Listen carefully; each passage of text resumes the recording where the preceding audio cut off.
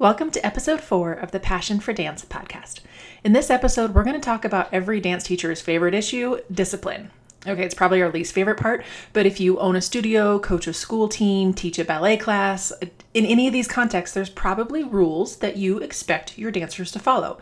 There needs to be boundaries in place as educators, but there are a few different ways to go about it. So in this episode, I'm going to talk about the different kinds of punishment and different psychological effects so you can make the best choice for you and your dance situation. Welcome to the Passion for Dance podcast. I'm Dr. Chelsea, a former professional dancer and dance team coach turned sports psychologist. This podcast focuses on 4 main pillars: motivation, resilience, mindset, and community. Each week, you'll learn actionable strategies, mindsets, and tips to teach your dancers more than good technique. This is a podcast where we can all make a lasting impact and share our passion for dance. Let's do this.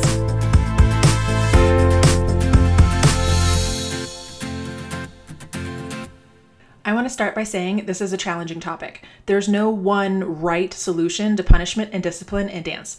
Whether you are part of a school program, a studio, private company, if you teach one class or are the person making all the decisions, there's different things to consider. So rather than telling you how to punish or when to discipline, I want to share a little bit about the psychology of punishment and learning, and then you can decide for yourself how to best apply it to your dance context. And yes, I did say the psychology of learning because that's actually what we're trying to do, right? When you are implementing a punishment, it's because you want your dancers to learn something. And I think if we consider all of this in the context of what am I trying to teach, what is the learning moment here, it can really help us guide our decision making. So all that said, punishment and discipline usually present really difficult challenges for teachers and coaches. For us, we want our dancers to be motivated and dedicated. You expect your dancers to follow the rules. I know I did, and I definitely grew up in a dance world where there were very clear rules and expectations and consequences for not following those rules. And sometimes maybe we live in a beautiful fantasy world where every dancer gives 100% effort at every practice and no one breaks the code of conduct. Everyone treats each other with respect all the time, but hopefully I think you understand that that's a fantasy world, right? The unfortunate truth is that as an educator, you often have to discipline your athlete. So how do we go about that? Many of us choose to coach and teach with the same disciplinary approach as how we were taught, and that often includes punishment, either for the individual or, the whole team or the whole company. So why do we use punishment? Because it usually works, right? It provides the desired short-term result. But is it the best thing for the long-term goals of your program? So today I want to let you know about the research and psychology around punishment and performance, discipline, and mental health. And hopefully you can take this information, use it to guide your own teaching style based on the age of your dancers and your overall approach to education. The truth about punishment is that it can control and change behavior. So consider, why do parents use timeouts, or why do parents ground their kids? Why was spanking so popular for so long? And it still is in some places. We do these methods because, they work, but they work in the short run. In the short run, punishment usually results in the desired behavior. You put your child in timeout and then they're not going to do that again. You discipline your athlete that day by making them run a mile. They're not going to make the mistake again, right? When you take away a toddler's favorite toy because they threw it across the room, the next day they're going to be more careful. But when you implement discipline, it's usually a short-term impact. What about the day after that or the next week? Usually they go back to their old ways, whether they're a young child or a teenager or a college athlete. Usually punishment results in short-term correction, and it only has short-term power. So of course, if it's a really severe punishment or the same punishment happens over and over and over again, it can work in the long term, but then you'll get rid of the undesired behavior, but at what mental cost? So is stopping the behavior the only reason for punishment? So pause and consider this with me. What's the point of discipline? In any context, do you want your dancers to maybe stop being late and wear the right clothes? Or do you want them to learn to respect you and the class and voluntarily show up prepared? Right? Do you hear the difference there, right? Or do we just want them to comply? Or do you want them to actually respect you and your studio or your class or your team enough that they choose to show up prepared and ready? So we often use punishment because we want to fix the undesired behavior, and then that makes us punish the bad behavior, and then it stops. We're like, great, it worked. But again, at what cost? So if you rely on punishment, there are important psychological drawbacks to consider. So one important drawback to punishment psychologically is it can cause a fear of failure. It creates this unpleasant, aversive learning environment. And again, our classes, our studios, our teams are there to learn. That's ultimately the point.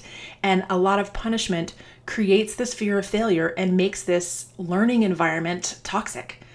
Coaches, dance teachers, we often assume that punishing athletes for making a mistake will eliminate those errors, but it doesn't necessarily work like that. Making athletes fear mistakes generates anxiety. It generates negative self-talk. It means, they are constantly now worried about making this mistake in the future. All that's left is fear. And if they're so consumed with making a mistake, there's no room left to learn, right? It's true that it's probably how a lot of us grew up in the dance world. I know I did, right? The punishment was, for some of the different contexts that I was in as a dancer, the punishment was often like falling out of favor. Basically, like there wasn't a specific consequence, but you knew if you messed up, you were going to fall out of favor of the person making the choices, right? Which means it impacted which routines you were in, formations, what role you got in the ballet. So essentially we were just scared to make a mistake. And that creates that toxic, unpleasant, aversive learning environment because you're creating a fear of failure and a fear of what could happen if I barely step across the line. Again, it's not based in respect, it's based in fear. Another thing to consider psychologically is that punishment can actually act as a reinforcer. It makes a poor behavior actually more likely. And I know this seems weird, but take a toddler example again and think of the toddler who wants more attention, right? They might scream in a grocery store for the candy bar at the checkout. And a lot of parents of young kids, it's so tempting. They're screaming, they're making a scene. You're like, everybody stop looking at me. Look, this is terrible. So you want to just give them the candy to make them stop. But what did they learn, right? You gave them the candy to stop making a scene, but essentially they were rewarded for the bad behavior, right? You gave them the candy after they were screaming. So they're more likely to throw a temper tantrum next time. They learned that it worked.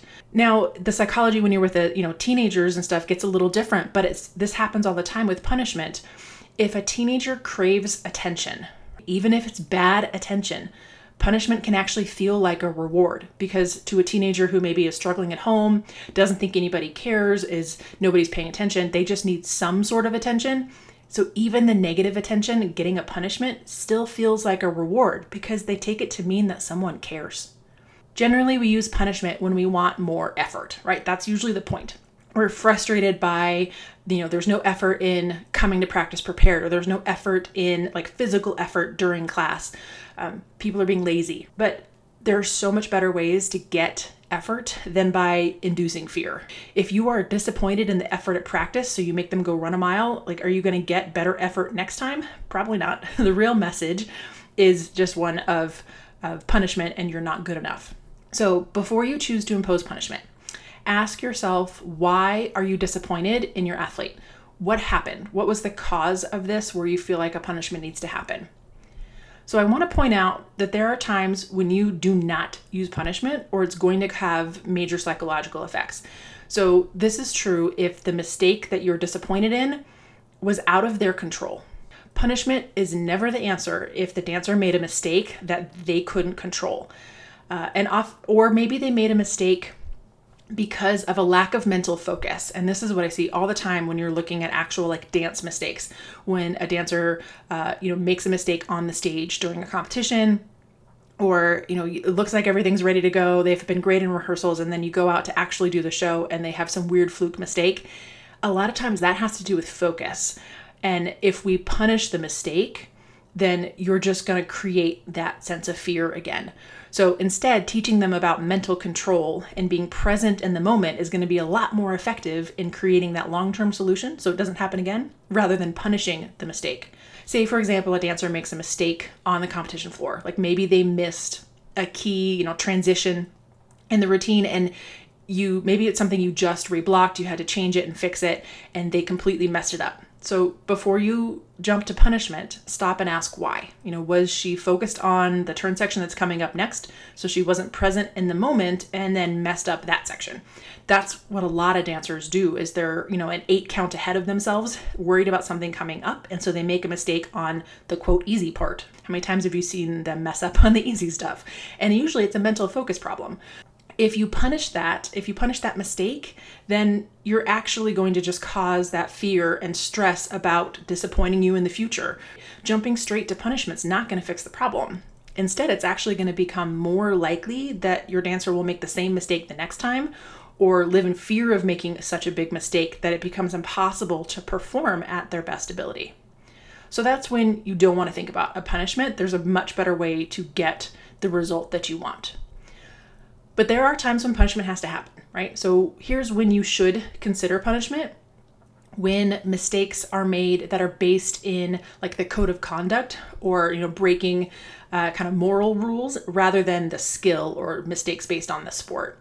So punishment comes into play when it's kind of like making bad choices, right? So especially if an athlete makes a conscious choice to break the rules, there's consequences. Understand that punishment should only be used sparingly. This is not something that we use a lot, but when you do have to impose punishment, it's usually because of, blatantly choosing to break the rules, and then there has to be boundaries. There needs to be consequences. And I am definitely a fan of educators and coaches and teachers, where it's appropriate in your context to teach these young dancers that there are boundaries and there are guidelines and there are consequences to not following those guidelines. So if you do have to implement punishment and it's the right context, a few things to consider, a few guidelines for you for implementing punishment to help make sure it's going to have the impact you want it to have and not cause that toxic psychological environment. This episode is brought to you by the Dance Coach Membership Releve, a community for dance coaches on the rise. This community is designed to help you create a team of committed, hardworking dancers that are a pleasure to coach every day. I've learned a lot about coaching other coaches over the years, and one thing I know is we need clear action plans that are easy to implement and a support network around us. So I created a membership to help all the dance coaches out there who want to rise up and make a difference on their team. Head over to passionatecoach.com/membership to learn more about how to join us inside this Dance Coach membership, where you will get the support and guidance to find a new level of joy and success in coaching. That's passionatecoach.com/membership. So first guideline is to allow your athletes input in making up punishments for breaking the rules. This is going to be very context dependent and based on age, but something to consider. At the beginning of a season or the beginning of, company auditions, setting out expectations based on level and age. There are some rules, where you can actually have the team or the company come up with the punishments that they feel fits the crime. If it fits the crime, then often they will come up with something maybe even harsher than you might have, right? But it improves that team culture and buy-in if it's a group process and they know for themselves, like, no, we decided on this. This matters to all of us, and we want to be the type of team that shows up to rehearsal prepared. We want to be the type of group that respects each other. So behaviors and attitudes that are punishable have to be identified beforehand. And again, I would do this like every season. This isn't something that like you open a brand new studio, you make the rules, you put them on the wall, and you don't worry about it again. I repeat this conversation every year. New things come up. There's different people. There's different dynamics. Maybe you learned some lessons from previous years that you now want to implement, but it should be a constant conversation. And bringing the dancers into the conversation really helps them take ownership of it, and is going to make them feel more inclined to agree with it and to follow the rules. Second guideline, be consistent by giving everyone the same type of punishment for breaking a similar rule. Nothing destroys a team cohesion faster than, quote, favorites and unfairly enforced punishments. I think many of us understand this, whether it's a team or a studio. Again, it doesn't matter. We know what favorites looks like. Maybe you were the favorite, maybe you were not. And I think I've experienced both. I've had some times in my dance career where I was more in favor and I got all the good things that came with it. And then I had other areas where I was definitely not the favorite. And it doesn't feel good. And it creates a horrible culture. But what happens with favorites is you end up with unfairly enforced punishments where the favorite dancer doesn't have the same consequence as another dancer. So even if it's your best dancer, and actually especially when it's your best dancer, you have to enforce those punishments.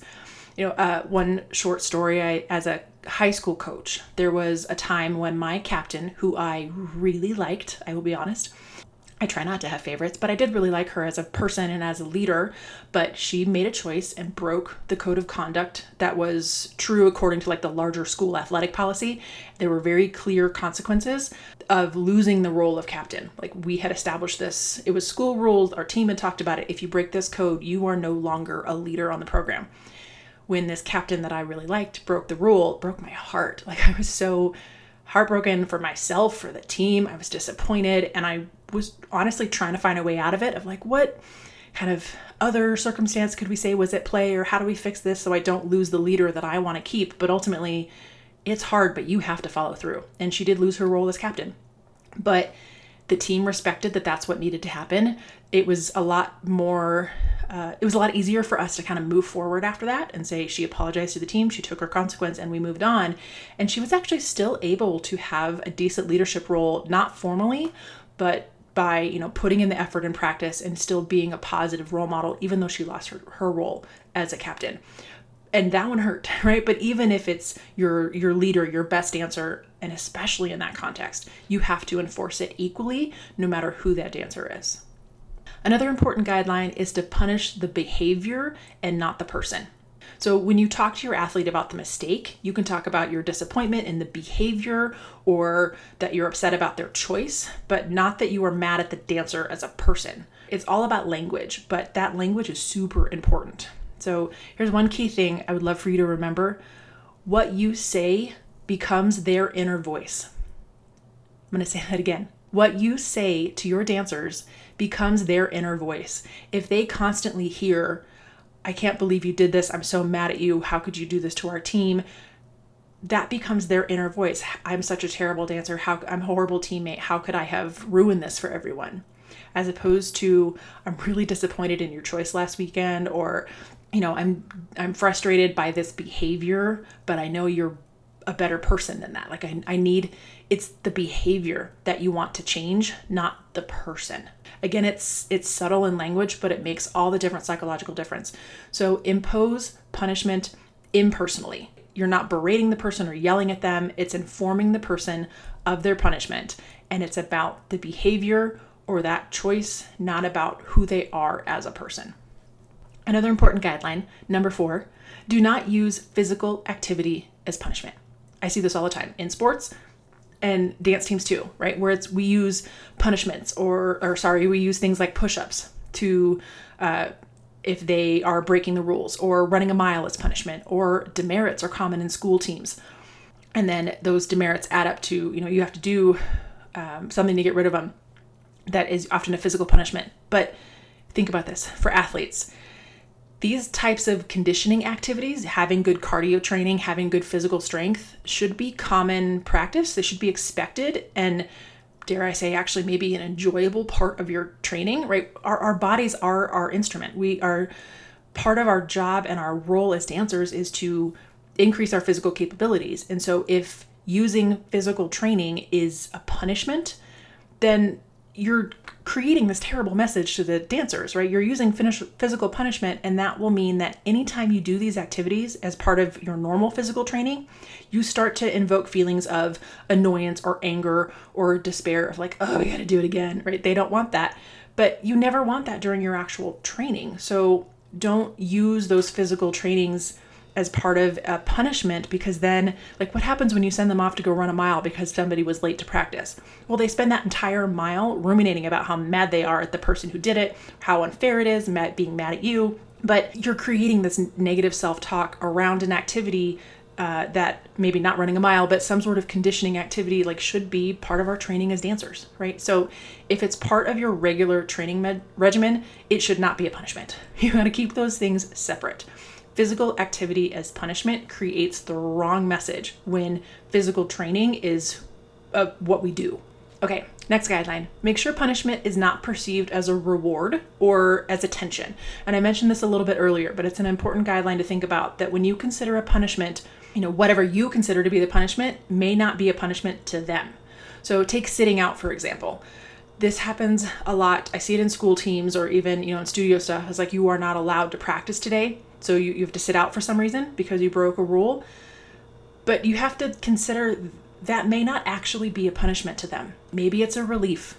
And I know for a lot of us, maybe you're the type of dancer where like, if I ever had to sit out, I would have been, so upset, and it would have been the worst punishment.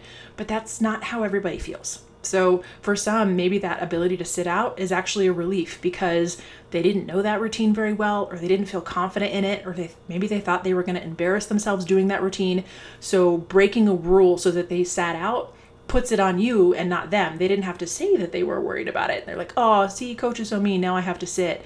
But in reality, they're actually relieved. Yeah. So sometimes punishment that you might perceive as a punishment is actually a reward to the dancer. You have to consider their point of view, and it might actually mean a conversation, right, of how they feel about it and what would truly be a punishment that's appropriate for the behavior. Next guideline, don't embarrass individuals in front of teammates or classmates. And embarrassment destroys culture. And I definitely experienced this a lot in the ballet world, more than some of the other areas of my own dance training. And partially because that was just embedded in the culture, that, if you can't handle that complicated Petit Allegro combination, you got berated in front of everybody else. Or if you were wearing the wrong color or your hair fell down, those sorts of seemingly small things, but they were dealt with by embarrassing you in front of class.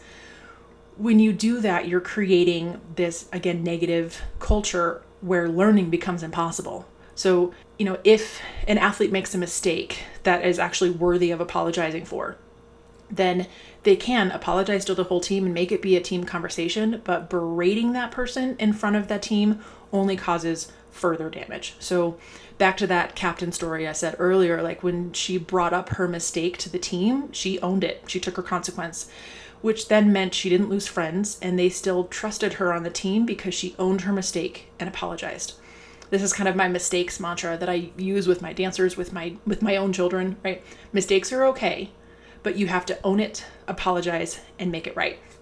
And there's no reason for embarrassment to become a part of that. And when I talk about kind of the embarrassing in my stories of my own ballet career, those I don't think were areas where punishment was necessarily, it wasn't going to help. It wasn't going to do anything. If you're wearing the wrong thing, if your hair falls out, like yelling at you in front of everybody is not going to make you more likely to do that in the future. Or if it does, it only creates that fear again. So making sure that sort of team embarrassment or class embarrassment is not a part of the culture. Guideline number 7, use punishment sparingly, but enforce it when you use it. So this is, again, that kind of broad picture of like, you have to use punishment sparingly. It shouldn't happen all the time because there's other ways to get the behavior change. But when you do need to use it, enforce it. And you have to enforce it equally every time of year, whether it's, a first couple weeks of the season or you are 1 week away from the biggest competition of the year. If the same behavior deserves the same punishment. And that gets really tricky because you're like, no, but we've worked so hard and we're only 1 week from this huge competition. And now if I have to punish this dancer the way we said we would, it's going to hurt everybody else. Yeah, it is. And it's terrible. And I've definitely been there. And I think that's a story for another time. But I've had to make those horrible decisions where this punishment needs to happen. I have to follow through, and it's going to be so upsetting to me and to all these other dancers, but you have to enforce it equally. Finally, the best punishments, the most effective, I should say, are those that will make the dancer better at what they were having a problem with in the first place, right? So if you can align the punishment that is appropriate with whatever the problem was. So say, a school dancer asks to, leave the basketball game early because they have to study for a test the next day that they're not prepared for, right? They have a time management issue and you have rules that like, we are here for the entire game and they ask to leave early. Well, maybe you let them leave because they need to be prepared for that test. But then tomorrow they are not participating in practice and they have to write out their school calendar and homework plan for the next week and show it to you to prove that it won't happen again.